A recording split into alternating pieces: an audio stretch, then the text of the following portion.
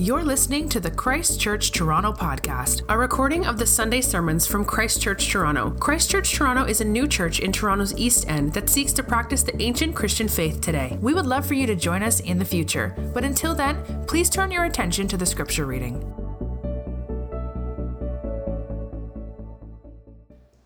Then a demon-oppressed man who was blind and mute was brought to him. And he healed him, so that man spoke and saw. And all the people were amazed and said, "Can this be the son of David?" But when the Pharisees heard it, they said, "It is only by Beelzebub, the prince of demons, that this man casts out demons." Knowing their thoughts, he said to them, "Every kingdom divided against itself is laid waste, and no city or house divided against itself will stand. And if Satan casts out Satan, he is divided against himself. How then will his kingdom stand? And if I cast out demons by Beelzebub, by whom do your sons cast them out? Therefore, they will be your judges. But if it is by the Spirit of God that I cast out demons, then the kingdom of God has come upon you. Or how can someone enter a strong man's house and plunder his goods unless he first binds the strong man? Then indeed he may plunder his house.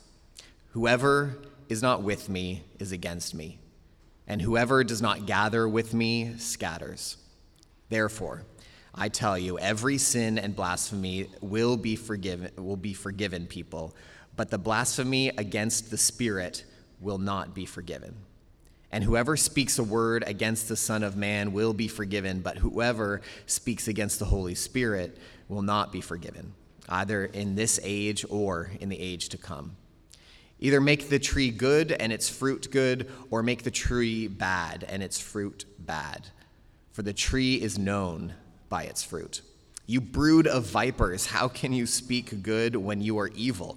For out of the abundance of the heart the mouth speaks. The good person out of his good treasure brings forth good, and the evil person out of his evil treasure brings forth evil.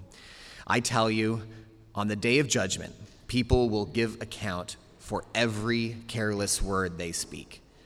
For by your words you will be justified, and by your words you will be condemned. This is the word of the Lord for our church, and it is given for our good. Thanks be to God. Thanks, Luke. Thanks be to God. Let me pray, but we're going to need to give good focus to this passage, so let's pray first. Our Heavenly Father, as we come now to your word, we pray that your Spirit might add and come upon us so that the fullness of your word and all of its power might form us and shape us and change us. Speak to us through your word, we ask in Christ's name. Amen. One documentary that I've recently watched, it was probably one of the most terrifying documentaries I've ever seen, is the documentary on Netflix called Madoff, A Monster of Wall Street. I don't know if anyone else has seen it. The reason why I found it so terrifying is the ways in which, not so much sort of what happened, I understand what happened, but the thing I found absolutely terrifying is the ways in which investors and feeder funds and just ordinary people with wealth sort of made a decision to choose willful blindness in the face of gains, rather than to do due diligence as to how Madoff was making money sort of always above everyone else. There was some good quotes in the particular documentary. One quote that came out from one of the investigators is he said that the banks and the private funds, they were paid so much to look the other way that many of the feeder funds were incentivized not to ask questions, to be willfully blind, if you will, and not get too intrusive into the Madoff scheme. This to me is what was so terrifying, is this human propensity to choose or to participate in willful blindness. It's not just when we can get greater returns than any other investment banker can offer. We're people who know that we can only tell people what we see, and we know that if we don't see something, then we don't have to speak up about it. And so I think I can't be the only one who finds themselves in a situation where friends may be drinking too much or abusing a substance too much, and rather than do the hard work of trying to deal with it, we decide to put some boundaries in our life between the relationships so that we have a measure of willful blindness, or, maybe we see a neighbor where there's signs of conflict, maybe even abuse going on in the house next to us. And rather than sort of wade into what could be a very complicated situation, we opt to keep our distance and to sort of create some sort of boundaries. We turn away from any interactions with this neighbor because willful blindness is just more attractive than getting involved. We know our kids are spending time on the internet, and we know there's ways to check as to what they're seeing on the internet.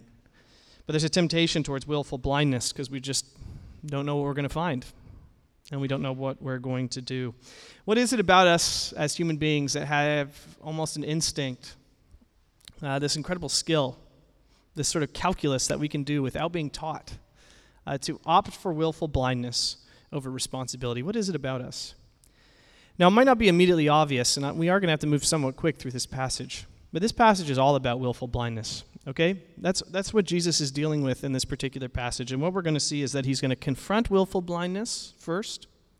Then he's going to challenge our willful blindness before he finally offers a treatment for our willful blindness. So we're going to see Jesus confronting willful blindness, warning us, of the dangers of willful blindness, confronting us, warning us, before finally giving us the treatment. I'm going to try to move fast and not speak fast, which I'm not great at, so sorry in advance.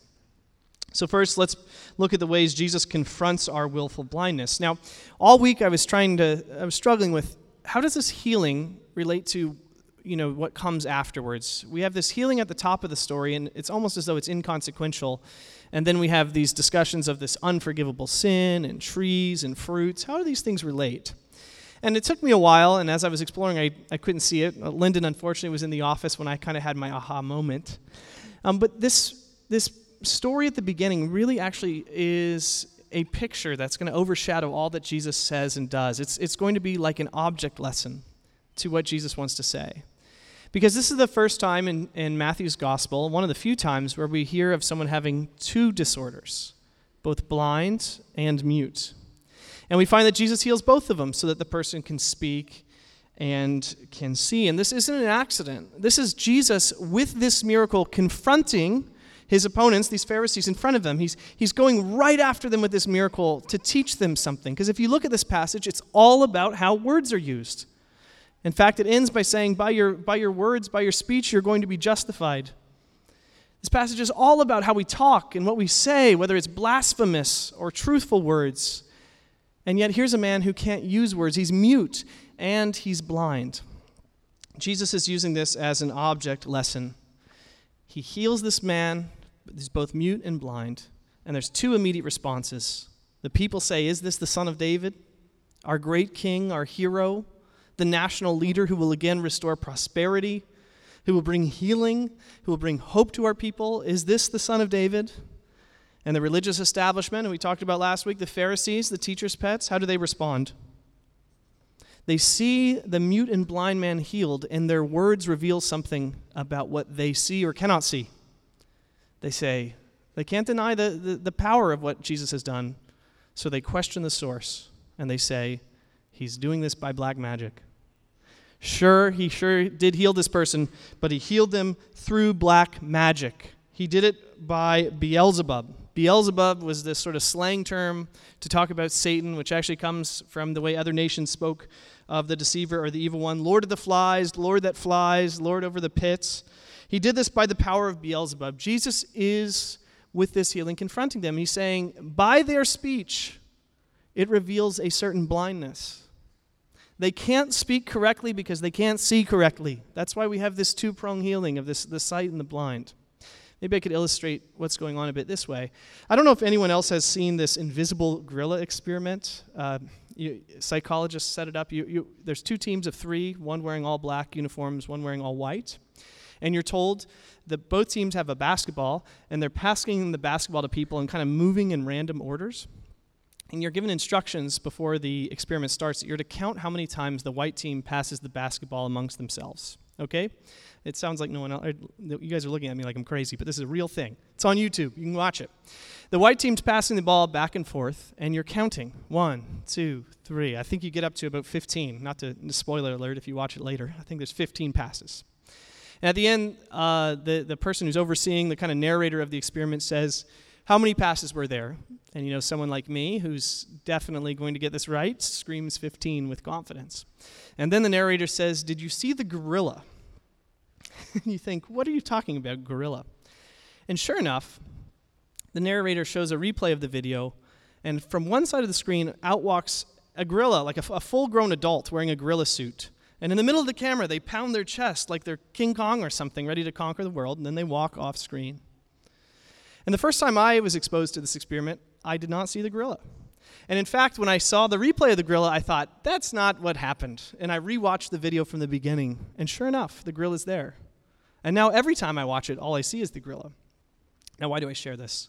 This is an experiment that shows a sort of blindness that we can get when we are extremely focused. When we have our mind set on one thing, we can be blinded to things around us. There's a lot we could deduce and learn from this, but what I'm trying to say is this. Jesus is confronting these Pharisees, and he's saying, you are so incredibly focused on ushering in the kingdom of God and right moral order, being very religious, very put together, doing things perfectly.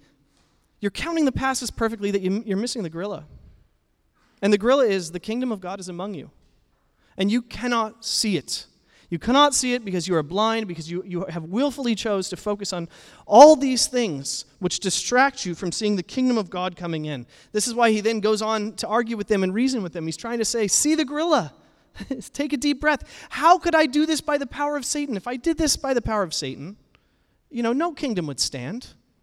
No kingdom could have sort of a rebel army going against that kingdom and last for very long. Your argument doesn't even hold up to logic. You're counting passes. The gorilla has walked through the scene and you've missed it. The kingdom of God is among you. Now, time doesn't permit me to spend a lot of time on this, but let me just say this. This way that Jesus is confronting them is a way that he's confronting some of you right now. It's a way that he's confronting us regularly. It's how he continues to interact, how he continues to expose blindness in us. He likes to put us in situations where we're confronted, where he says, hey, watch that again. Did you not see the gorilla? Maybe some examples would be in order. Ours is a culture that is obsessed with liberating especially sexual social norms, it seems to me. Ours is a time period where the idea of having sort of norms around sexuality seem to be a recipe for conflict. As soon as you say that you believe in anything that puts up social norms, all of a sudden people say, well, you're regressive. You are backwards.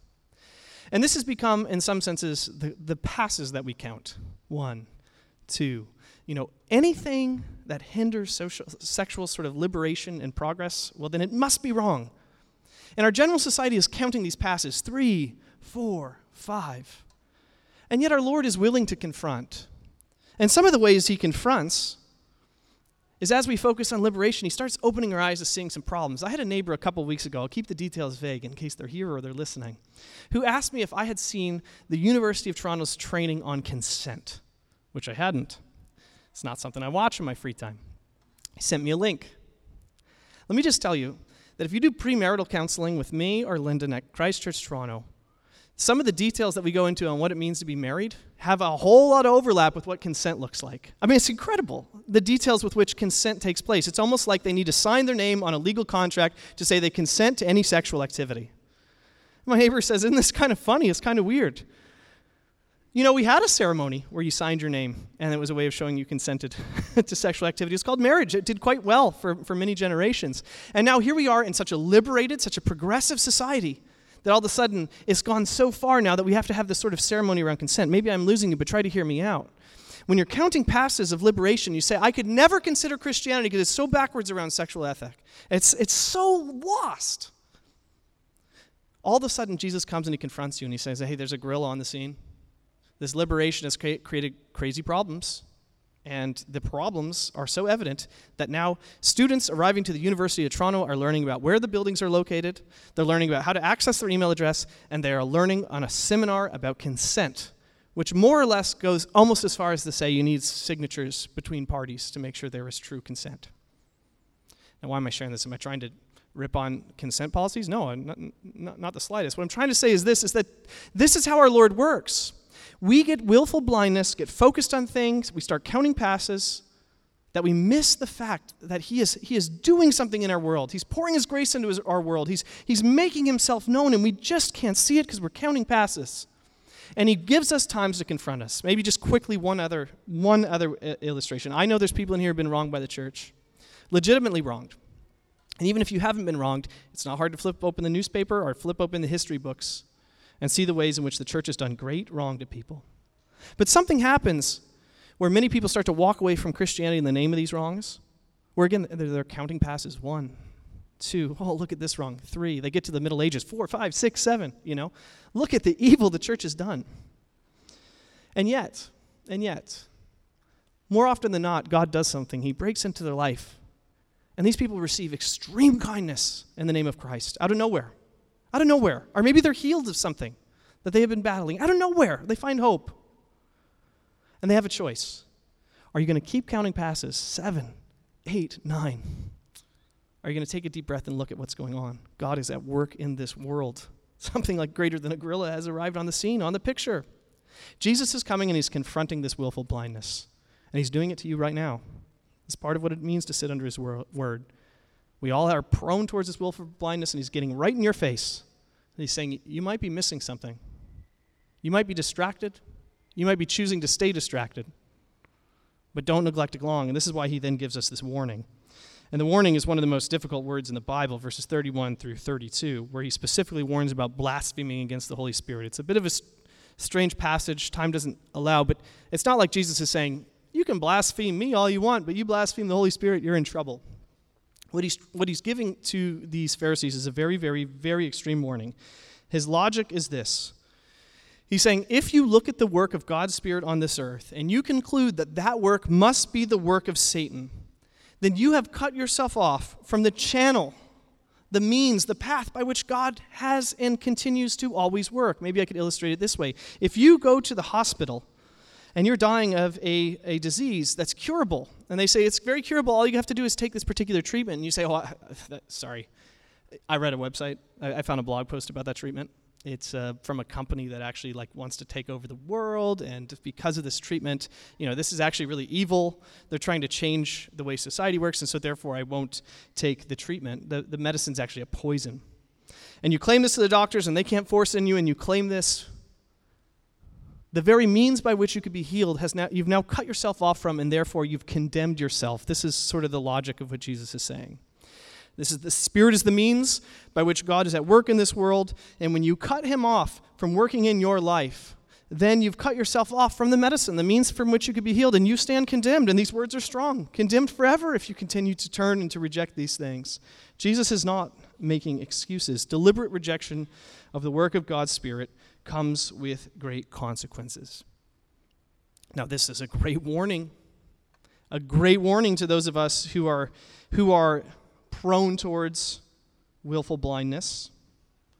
It's a great warning because I know right now the Lord, by his Spirit, is working in some of your hearts to convict you of very serious sins, nagging you, telling you to turn this off, to find help, to seek accountability. Or he's working in your heart, encouraging you and telling you things which you must cut out of your life, which will be destructive, which will bring death. The Spirit is probing you. He does it every Sunday. Whenever you open the Bible, it seems like it comes up. And there's a willful blindness that you're choosing of turning the page, shutting the Bible, moving on with your day, not dwelling on it. This passage is a great warning. It's a great warning. The logic is fairly simple. There's a way that you continue to harden your heart to God's Spirit's work in your life. At some point, you've cut yourself off from the very means or channel by which you receive all of the blessings of God. And Jesus is using the strongest terms possible to tell you this is a very, very serious thing that confronts anyone in front of us. He's telling the Pharisees in this particular passage, beyond a shadow of a doubt, they are in a unique privilege. They've, without question, seen God's Spirit work through the power of Jesus. And they're saying this is from Satan. And he's saying, there you go. If the medicine's poison, then sure. If every time you're convicted of sins, you think, maybe that's Satan telling me I shouldn't do that. Maybe that's Satan coming into my life challenging me this way. It must be Satan. Go be gone, Satan. You do that enough times. Willful blindness becomes real blindness, and you can't see clearly what you need to see. This is the warning. Finally, Jesus is going to give us a treatment. And the treatment is found in verse 33 and 36. Now, what do we make of verse 33? Make the tree good, and good fruit will come, or make the tree bad, and bad fruit will come. You will know the tree by his fruit. What is Jesus arguing for? Well, don't forget the context that he's in. He's addressing the Pharisees, who he's called these brood of vipers, these wicked people who are out for the jugular, out for death. And he's confronting them about the words that they used. What words did they use? They attributed the work of God's Spirit through Jesus to the work of Satan. These words, these bad words reveal a bad heart, okay? They can't see clearly, so therefore they can't speak clearly. Jesus is telling the Pharisees that this is your problem. You say these things because your heart does not want to be a part of the kingdom of God. Your heart does not want to be near your Creator. Your heart actually wants to be quite distant, and that's why your mouth attributes my work to the work of Satan. Your hearts are hardened. They're in unbelief. They've rejected God's plan. Well, if this is what it looks like for bad fruit to manifest itself, what would it look like for good fruit to manifest itself? You would reverse the equation. You have to say there has to be something going on inside, in your heart, which allows you to speak words to attribute, for example, this healing to the work of God's Spirit through Jesus. When you're able to say those things, Jesus is saying that is birthed out of something that happens inside of you. Maybe I could illustrate it this way. I'm sure you've heard Romans 10:9. If you confess with your mouth that Jesus is Lord and believe in your heart that God raised him from the dead, you will be saved. There's a certain belief that comes internally which allows words to speak as they are. There's a certain belief in the heart of the Pharisees which pushes their words out the way they do. I don't know if you know this, but maybe imagine with me. I learned a lot about grafting trees at one point in my life and the ways in which it's kind of a hobby for some people. But imagine you had a peach tree in your backyard and it's growing the most delicious peaches Ontario offers. And this peach tree was your pride and joy. And your neighbor did a renovation, and somehow in the renovation struck at the roots of the peach tree, and the tree started to wither up, and you could tell it didn't have long, it was going to die. So what you do is you end up buying another peach tree, you plant it somewhere else, but the peaches are never quite the same. They're never as good. I don't know if you know this, but it is possible, and people do this. You're able to cut a branch off the good peach tree, the one who produced for you fruits that were unbelievable. And you're actually able to take that branch and graft it into the old peach tree, or to the new peach tree, in hopes that the new peach tree might bear fruit the way the old one did. You're able to graft branches into the base of this peach tree in hopes that maybe there was something special about the fruit that this one produced. Somehow you could get it again, despite the fact that you had to plant a new tree. Now, the illustration is not perfect. Some of you are better at gardening than me, so don't overthink it. But what I'm trying to say is this. This is the gospel, and this is what Jesus is saying. He's saying that all of us were born into a tree named Adam. And we were meant to bear tremendous fruit, and yet as these branches continue to go and Adam's children continue to have children and more children as branches were everywhere, there was no fruit for our Lord. And yet the story of the gospel is something incredible, that the same God who created the heavens and the earth, the very word of God, comes and takes on flesh for us, and he becomes for us a tremendous and fruitful tree. And the promise of the gospel is this, that when you acknowledge that you are on a dead-end path, when you're on a tree that's soon to wither up and fully die, and when you see this about yourself and you repent of where you found yourself, if you say, this has got to change, God, I don't know what's wrong, but fix me, you find, and often you find that God has already been doing this, that he takes your dying branch and he engrafts it into Christ, molds it into Christ. So the very life and nutrients that Christ is sucking up from the grounds, all the benefits of his work, now begin to pulsate again through you, and you begin to bear fruit again. This is how the gospel works. One other way the Bible speaks of it is your heart has been dead, it's made alive again. What is the treatment for willful blindness? It's acknowledging that you are pushing towards a willful blindness. It's acknowledging that even that glimmer of light where you start to see that you are a limb that is not bearing fruit, that even that just might be the work of the farmer. Even that just might be the work of God's Spirit working in your life now, and rather than hardening your heart to it, continuing to learn to trust, to depend, and root your life in Jesus, that great tree. This is the hope of the gospel. Now, I should be abundantly clear because I've been brief. I intended to say much about these warnings not requiring you to be perfect, but expecting you to bear fruit. And this is no small detail. Jesus isn't saying you'll be sinless as you get sort of engrafted into him. It's not sinless, but it is bearing fruit. And Jesus is saying your mouth, the way you speak, whether you confess Jesus as Lord or you become indifferent or blow him off, this will all be rooted on whether or not there is life in your heart. Your heart, your insides will bear this fruit. This is the treatment for willful blindness. Let's end this way. If today you're flirting with moving towards willful blindness, maybe you've come into church and you've been indifferent for weeks upon weeks and you've grown bored and you fantasize about missing on Sundays and just removing church from your life. If this is the trajectory you're on, I would say right now, cry out to Christ before it's too late and beg him to change you. My guess is if you feel even the slightest ounce of conviction in your life, he's already working in your life now. And so cling on to Christ. Seek his full forgiveness, which comes on the cross, where he paid for all of our sins, and beg him to work in you that you might bear fruit. Let's pray. Our Lord Jesus, we know you won't let us down. Would you make us a church that bears much fruit? We ask in Christ's name. Amen. Thank you for listening to the Christ Church Toronto podcast. For more information about our church, you can visit our website at christchurchtoronto.ca or email us at info@christchurchtoronto.ca.